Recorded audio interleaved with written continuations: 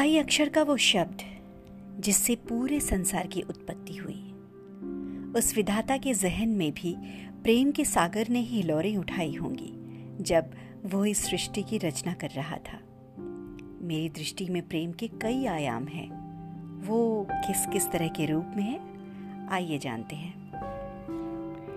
प्रेम जैसे मंदिर में बजता शंख, जैसे कहीं से मिला मोर पंख, जैसे सीप में पड़ा हो मोती, जैसे दीपक में जलती ज्योति।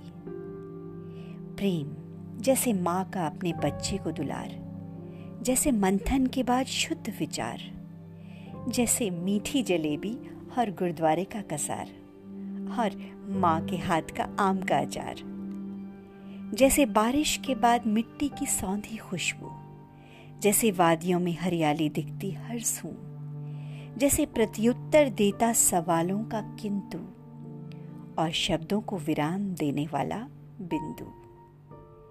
प्रेम जैसे मंदिर की घंटी, मस्जिद की अजान, शोरगुल को तोड़ती एक मीठी तान, बच्चों का वो बचपन नादान और अंतिम घड़ी में जीवन दान।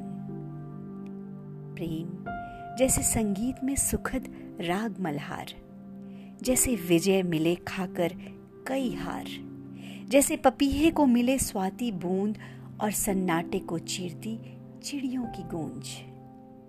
प्रेम जैसे सांझ की लालिमा और बादल, जैसे हिरनी की आंख का काजल, नदियों के पानी का कलकल और सफर के उपरांत मिले विराम स्थल।